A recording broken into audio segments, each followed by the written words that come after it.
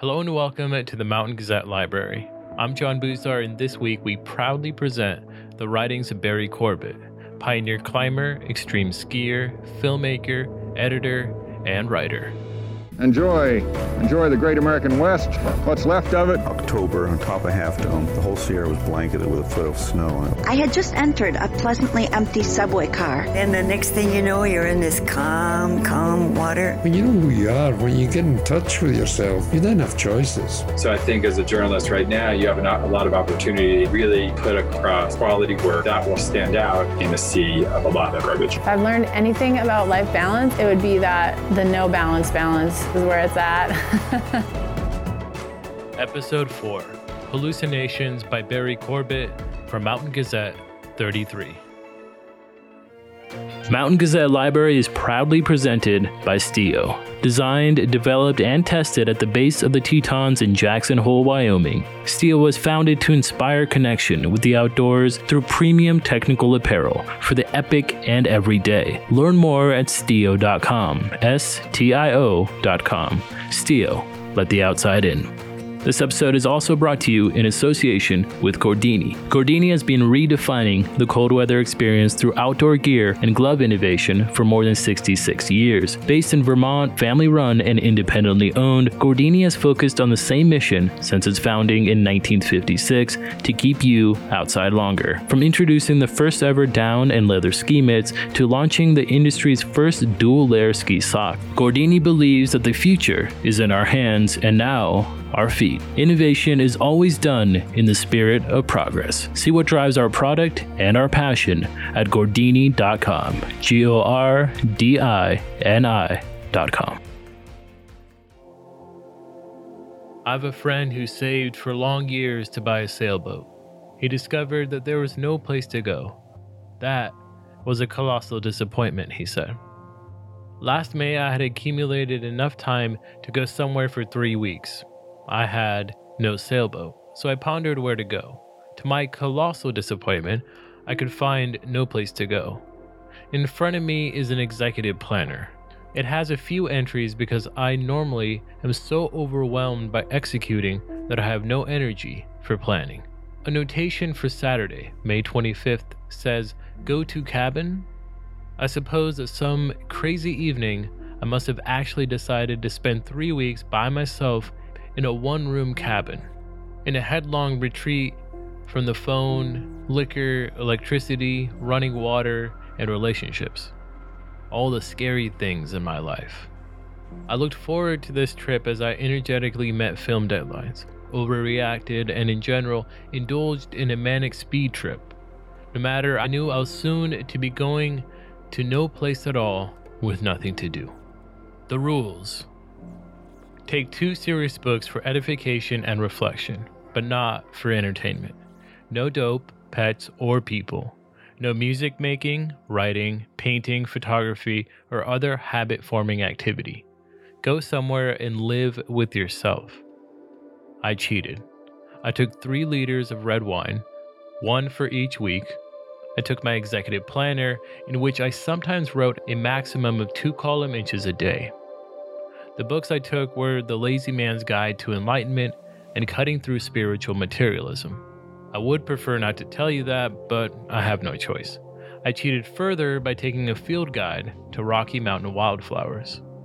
I feel that I should tell you why I made this decision to disappear for a while. I felt prosed by professional and domestic conflicts and wanted to suspend them for long enough to see if either my problems or my sense of being victimized by them would go away. I also lusted after sensible alternatives. The following is from my planner. Day 1, cabin. A stupefying hangover prevails because friends had dropped in on the end of my departure to celebrate my foolishness. Everything happened last night. Nothing happening today. I'm content since I know how good things are going to get. I worry about the overlay of Eastern mystique that hangs around things like this. I think there's both a mystery and a message in my solo, but it's all so damn trippy that it seems sort of precious. Mystery, message, mystique. I wrote the account of my 22 days at the cabin just recently, 3 months after the fact, to put the experience into more worldly context. I've added another 22 days to the mix. There was no attempt at consecutive ordering made here. These are just some of my days without the mystique. Day 1, World. A client finds out his contract doesn't include something big that he's already promised to his management. How could he be so naive? Am I the keeper of my brother's illusions? I am. I speed to the downtown office, attempt to reconcile my various prose styles, research all the ingredients carefully, and write a letter that refuses to choose between alternatives. It scathes and consoles. It's an onslaught of goodwill, right thought, venom, and threat. They'll love it because I'm in the right. So are they, but that's the problem. Day 2, Cabin. Evidently, nothing happens again. There is no entry in my executive planner. Day 2, World. Yesterday's problem client calls to express his good feelings, and I wish I hadn't written. But he frees me to do what I do, which is edit film. But this film appalls. All our films are misleading in one way or another, but this one is an $18,000 raunch. Funded by Midwestern Bank, its warped objective is to depict the good life as perceived by the bank's loan officers. It's the good life for the teeming blacks and Polacks because of all the socially redeeming industry that exists to employ them into grateful consumers. It's good for industry because of all the toilet-trained labor that consumerism makes available. Highly semi-skilled hype. Good for the bank because of loans to labor and industry alike. How beautiful is this garden? Day 3, Cabin, Memorial Day, visitors, a young couple on horses, a strident voice from a concealed man in a wheelchair, me. Would you mind going back the way you came? Private property? Yep. They wheel their horses in acknowledgement of private property rights. Aghast at myself and then at them, I return to the vigil. Repression. More visitors. 2 men and a daughter approach on horses. A voice from the woods once again requests withdrawal. This time, an adult in very full chaps detaches himself and lopes voiceward to parley. Intimidation, big horses, small wheelchair. You own this place? Yep. I live in Paradise Hills. Great. You can ride from here all the way to Central City. You alone here? Why do you want to be alone? Religious reasons. Holy. What's your religion? How the hell should I know? I declined to answer. There's no trespassing sign up here. He's right. I know I'm sorry to do this to you, but I really need to be alone. I'm sorry you feel that way. So am I. He leaves without sensing that I admire his good balance in the face of hardship. He pauses to explain the unexpected turn of events to friend and daughter, then moves off towards the end of the trail. It's still day 3, a long day. More visitors. This time, 2 4-wheel drive pickups clatter importantly toward me. I am mind-blown, outraged, undone, for the enemy is here. A redneck father and a semi-long-haired teenage son occupy the first cab, and I'm out of words. I really don't like people driving over this land. I just don't like it. How'd you get here? I drove. Well, I've been trying for 3 years to find a way from here down into Clear Lake, and I thought this might be the way, he says. Like some Noveo Vasco da Gama. It's not. US 6 goes there. Listen, I'm willing to talk to anybody, mister, but I want him to meet me halfway. I mean, I want him to be friendly. He says this defensively, eyeing his young son as if he's looking in a mirror. Look, I'm really sorry that I'm not being friendly, true becoming false, but I just don't want trucks down here. Listen, we didn't hurt your goddamn road at all, not one goddamn bit, he says in triumph and backs up into the confer with his friends. They talk for a long time and decides no rifles and leaves. What should I learn from these encounters? Who was worse? Is it wrong to want to be alone? Is it wrong to hatefully and unjustly assume that all people in four-wheel drive pickups are mobile insults?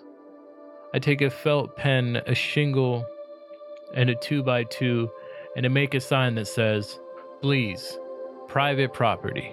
No horses, jeeps, etc. No through road ahead or path. No bull. No offense. Thanks. I drive the cattle guard and plant the sign. I guess it's significant that I have no more gate crashers during the remainder of the 3 weeks. Holy holy.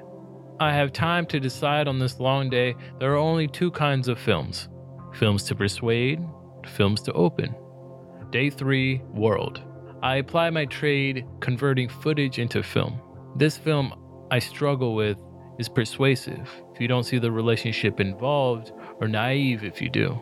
I derive perverse pleasure, an opening experience of sorts, by cutting the chrome and glass and steel of modern buildings to box. The cutting of visuals can reflect the tempo and mood, and even the intent of the composer so accurately, the box seems to exalt what man had brought in downtown Milwaukee. Alchemy.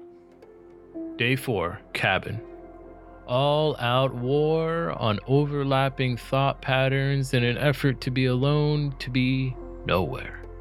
It's discouraging to find that the mind matters incessantly, as if it had an audience. For some time, I sat with flowering dandelions and considered this thing as I sat. I feel some love. Although it may not be an affinity for dandelions, I call it technical success and take the money and run. Exploitation, beauty, peace, and awareness have no real collateral. Day 4, world.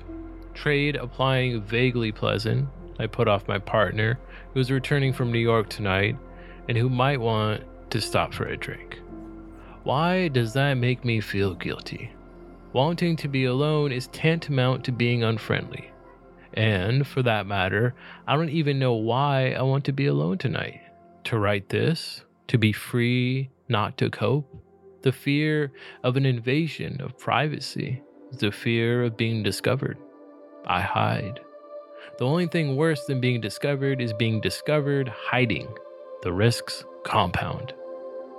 On gaffer tape. Gaffer tape is wide, gray, sticky substance used to pack and secure film equipment. It resembles duct tape, but is much stickier. Gaffer tape is exceedingly sticky. You can attach anything to anything with gaffer tape. It always stays stuck. Very sticky stuff. Insatiably glommy and very comforting product. For it sticks your stuff together.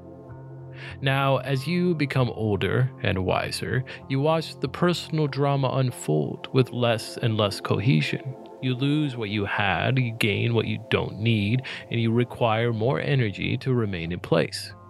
You acquire so much information and concomitant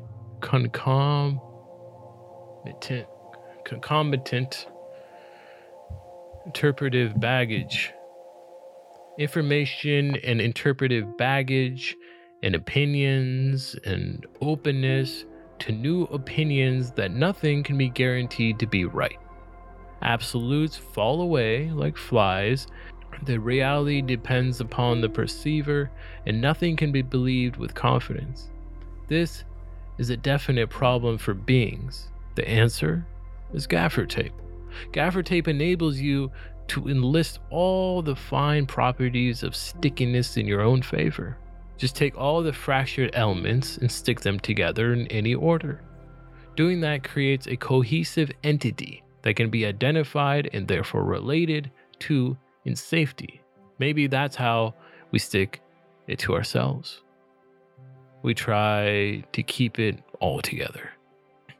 There should be some way to neutralize the use of gaffer tape, or at least keep it judicious. Flypaper is useful for catching flies, but you want to be able to step out if you fall in yourself. The only clue I have for this dilemma, and I find the idea troublesome, is that time is quite a lot like gaffer tape. Day 5 World. My enthusiasm for this piece has waned, and I've taken a week off from my book of days. Why publish this drivel? That's Mountain Gazette's problem. Given a publisher one publishes, who's at fault? Day 6 Cabin. Milarepa, a 10th century Tibetan yogi, encountered demons that had bodies big as thumbs and heads like plates. Demons to Milarepa were manifestations of his own negative energies. My demons are also as big as a thumb, and they manifest as bumblebees. They cruise in and out in an amiable stupidity, battering from surface to surface like bumper cars, and I struggle with my noisy demons. I feel possessed. With nothing to do, I try really and truly to do nothing. I can't. I'm trying to stop trying. I need a gap. Day 6 World. 5 separate films and their sponsors nag me with disruptive detail. This wall of trivia needs to be dispersed before craft can proceed. If the mind is spared conflicting commands for a while, it can relax and sense the overlapping qualities and similarities of the diverse material. Then the elements of a film magically determine their own structure by being allowed to. Once the material makes its proper arrangements known to him, the editor is just a functionary who can splice. That's phase 1. Phase 2 is manipulative.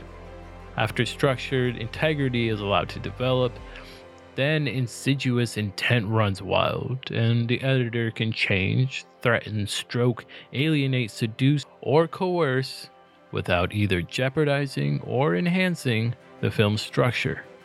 The film's sound structure. Structure is the hardest because it can depend upon tempo, mood, texture, story, shock, thesis, antithesis, or anything, or nothing, or all of these things. It has to reflect what's there. It requires discovery. Interpretation is the most fun because you can use techniques like putting English on your serve. Workability is a mixed bag in which you jiggle the objective, prejudice, persistence, and clout of the various forces involved in the film. The biggest force is usually the guy paying the bill. Then you stick all of those stop frames together, 24 to the second, and you watch the photons of your ego bursting all over the silver screen until they bounce back, repulsed, seeping like spilled milk onto the shag rug of the screening room. Such wretched excess. Day 7, Cabin. The dread natterer is perceived as an enzyme of insanity, physical and mental defection. Eyes hurt and closely watched breathing scours the underbelly of my brain. I'm caught up with this nonsense and can't relax with it. This is the first time I've been worried. Claustrophobia. It's too deep to breathe in. Wine day. Wine is nice. The fight of the self-vindicator. Wine is nice. And being newly unaccustomed, it makes me want to try things I wouldn't always do, such as dive naked into anthills. It makes me euphoric and communicative, loving. It allows examination of concepts or non-concepts unavailable to me when I'm deep-throating the Dharma. It gives me time. Day 7, World. I took Willie Unsold back to the airport this morning, and I'm left in contemplative shock. It's bizarre, after not seeing him for 4 years, to find how very much our lives are common ground. just one person acting out two fantasies. It's been years since I've felt like discussing my magnificent and crummy past with anyone, but Willie's past is mine and mine is his, and talking about it is like one ego getting off on the antics of its various aspects. We use each other as a mirror, blackboard, stimulant, and antidote. It's scary to think to myself if I have this relationship latent or developed, recognized or not, with untold numbers of people. Hideous. Our carcass is in a sling. Let us go then. You and I, for we have no choice. Day 8, cabin, still driving wedges into my brain. Painful, powerful, and scary. I chastise another bumblebee. A cat? I see an enormous Siamese. Or a puny puma, silky and beautiful, gliding between trees. Day 8, world. Nothing much happened today, which is a relief. Day 9, cabin. Try to be as simple as you can, I tell my planner. Minimum impact. Day 9, world. Attending to busyness and nothing gets done. I am irritated by the dedication required to maintain my speed and by the uselessness of speed maintained. Day 10, cabin. At 4 p.m., I am stalked by cat. While sitting absorbed in other things, I have peripheral flash that tells me cat is crouched 6 feet away and working closer. I think of Castaneda and his friendly coyote. I think of madness and its messengers. For lack of communication, I think of conversation. Hello, pussy. Pussy bounds down the slope. I came to get empty, i.e., to become a suitable terminal for communication, and I can't even hold my tongue in front of the most quiet of animals. I have a sense of aggression and speed refusing to slow down, or of hope and fear refusing to strike a bargain. The cat is out of the bag and the fix is on. We are separate. Day 10, world. If alienation stopped being bad, would sunset stop being good? Without expectation, can alienation exist? Without alienation, can dualism exist? Without dualism, can sunsets exist? Hello, pussy. Day 11, cabin. It's a quieter, better day. I'm doing nothing in a more business-like fashion. Accepting it as hard work. Does nothing need to be done? Instead of harboring anticipations of the beneficial results of doing nothing. Nothing times nothing is nothing and yields nothing. Except that the natterer editorializations. Simplicity is no longer a consideration. Business as usual. Day 11, world, solar extravaganza, red skies, red earth, alpenglow lights, and power line, and Mother Cabrini's shrine. Would sunset stop being good? Enigma pie. Day 12, cabin, depressed. Technique and dedication have failed utterly. One cannot be dedicated to nothing. Each thought pattern has its friends and relations. Wine, bad wine, for a while. I sit outside with bottle and glass on a stump, trying to feel the dignity of the occasion, but it's just bad wine. I go inside in time to witness a tableau. A teenage couple is passing by the cabin. The boy prances and makes insistent animal sounds. The girl, unamused, repeatedly screams, "Don't!" The charade is real, though they seem physically apart. Don't, she cries, pleasantly terrified. The boy sees me leering from the window, waves with a high good humor as if we share a conspiracy, and continues the ritual. Don'ts echo from the forest as the couple proceeds. I turn to serious matters. Why, I thought, am I drinking lousy wine alone, trying to do nothing, and indulging in voyeurism? These were my reasons. 1. I want to create or experience a gap in the constant rush of thought and emotions with which I fill my days. Subreasons. A. To let intuition get an anti-thought in edgewise. To develop a sense of space, which in turn is, I'm told, characterized by enhanced awareness and comparison for self and others, especially like cutting through notion of making friends with oneself. Point 2. I also want to reconcile form or phenomena with undifferentiated space. This subject is appallingly vast, unless I'm told you understand it. I don't. Why do I call it a subject if the object is to transcend the subject object? I know nothing. I can't do nothing. Can't even experience nothing when I die. I'll be a beginner at that too. Where should I start? Day 12, world. Counterpoint. Empty times playing against the sting of being alive, I convince myself that this thought is creative, not morbid. Day 13. I have a moral hangover from last night's excesses. Speculation is not my strong suit, and I really feel like I'm getting too serious about all this. A wheel to the spring, scoop a hole in the mud, and wait for the little pool to clear. And Robin bathes first, and then it's my turn for cleansing. It rains. Everything feels good. Ask and good things are going to happen. Day 13, world. A nice piece of relationship takes place today, and I feel cheerfully unethical. I'm alone tonight for the first time in a week, and I have a rush of expectation and having no expectations. Day 14, cabin. Okay. Period. Day 14, world.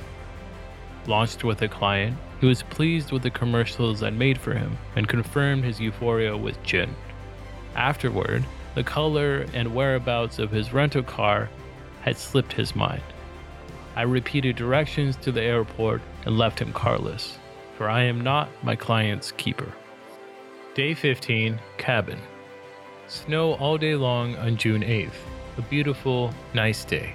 Neurological buzz. It's easier to do nothing when it's so busy outside.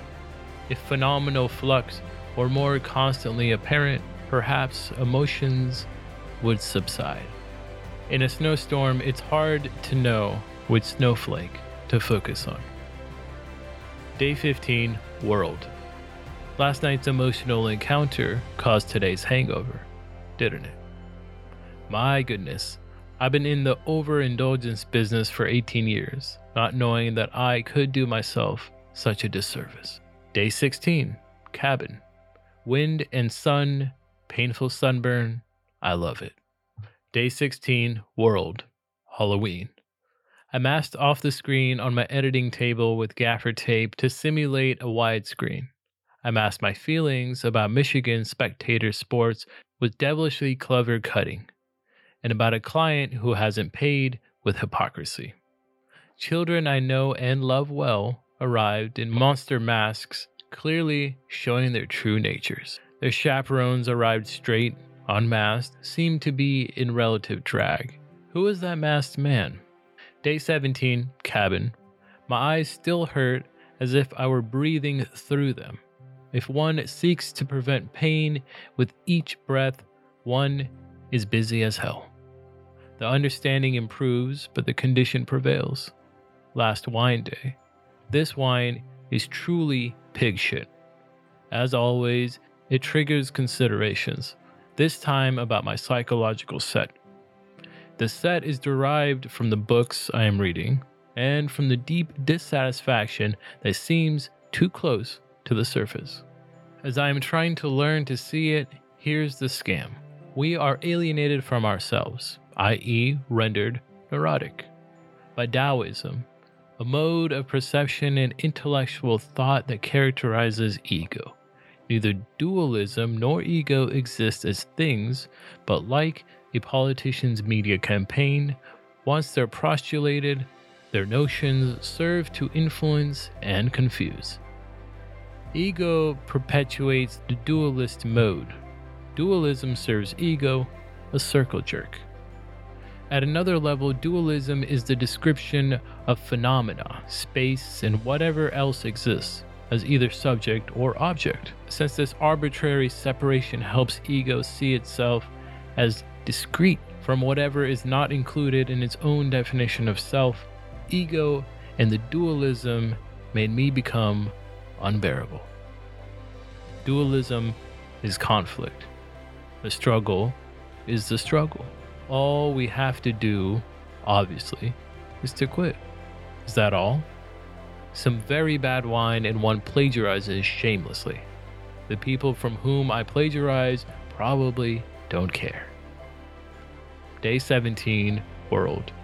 I resigned from the American Alpine Club today. Day 18, Cabin. A good day. A good, super, why is this evening so bottom line bad? No one is here, nothing is wrong, and my bummer is demonic and complete. I didn't know I could do that all by myself. I've read a Tibetan parable of a monkey locked in a house of his own creation. He experiences various states of despair and elation as he tries to escape his condition, but nothing really works. He's still imprisoned by his hallucinations. The solution, the tale goes, is to recognize and laugh at the hallucinations. I take comfort in the notion of laughing my way through the hallucinations, but comfort is undoubtedly a cruel hoax. Still, the idea appeals. Day 18, World. I had an easy and disappointing day today. I showed our client in Michigan his new film depicting the pathetic emptiness, vicariousness of tourist activities in his state. He was pleased by the accuracy of our statement.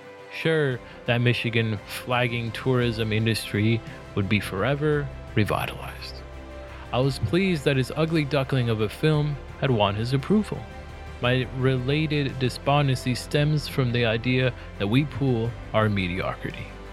My client and me were proud to share the total pointlessness of what we say and do because we know that nobody will object. We're just playing the game, and you can tell the best players by their colorful uniforms. The world laughs at you. Day 19, Cabin. Uppers and downers, it's hard to laugh at the hallucinations. Laugh and the world laughs at you. Today's hallucination is frustration. Vibrating intimately with frustration is frustrating. Who could laugh except a frustrated cynic? I yearn tragically for more convenient hallucination. Perhaps I'll be a fireman when I grow up. Day 19, World. I had an easy and disappointing day. I showed our client in Alberta his new film depicting the utter tragedy of marketing his beautiful province to the global lech for uncluttered real estate. He loved it, so we found ourselves in agreement. We both get paid for what we do. The reason the monkey is supposed to laugh his way through the hallucinations is that they're his own creations. Why would I make such a mess? How could I be so creative? Day 20, Cabin. Nothing. Period. Day 20, World. My dog cries outside the shed where I write. She doesn't like to be alone. She has a dream house of her own, and I'm it. Day 21, Cabin. Pretty boring day. I'm sure getting ready to leave this place. Day 21, World. Just finished Tales of Power. Castaneda makes me laugh and cry more than any other author. At the end, it's all warm tears. We're all alone, Carlitos. Don Genero said softly, that's our condition. Castaneda makes me think longingly of sitting alone on a desert peak, waiting patiently to see the lines of the earth. Day 22, Cabin. Day 22, Cabin.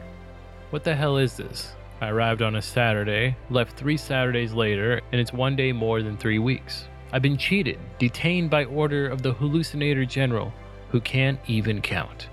In fact, this whole excursion seems like a dream, a hallucination of insight into insightlessness. There has been isolated instances of apparent timelessness, but these too are gone, safely gaffer-taped into continuity. Day 22 World. I can't say that any one series of days was better, harder, spacier, or more instructive than the other. I'm not sure that one even influenced the other. They're just days, without any psychological or moral valence. While I vividly remember occasional yearnings for convenience and companionship while I was gone, I now find myself subject to periodic urges to disappear again.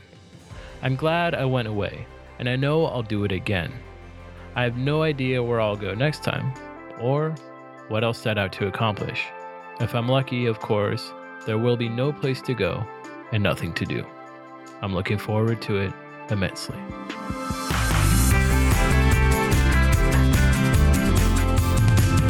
The Mountain Gazette Library is produced and hosted by me, John Boostar.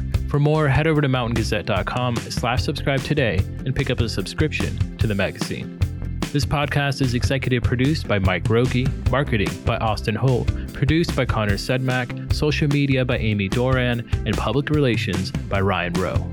No part of this podcast may be reproduced without written permission from Mountain Gazette and its parent company, Verb Cabin LLC.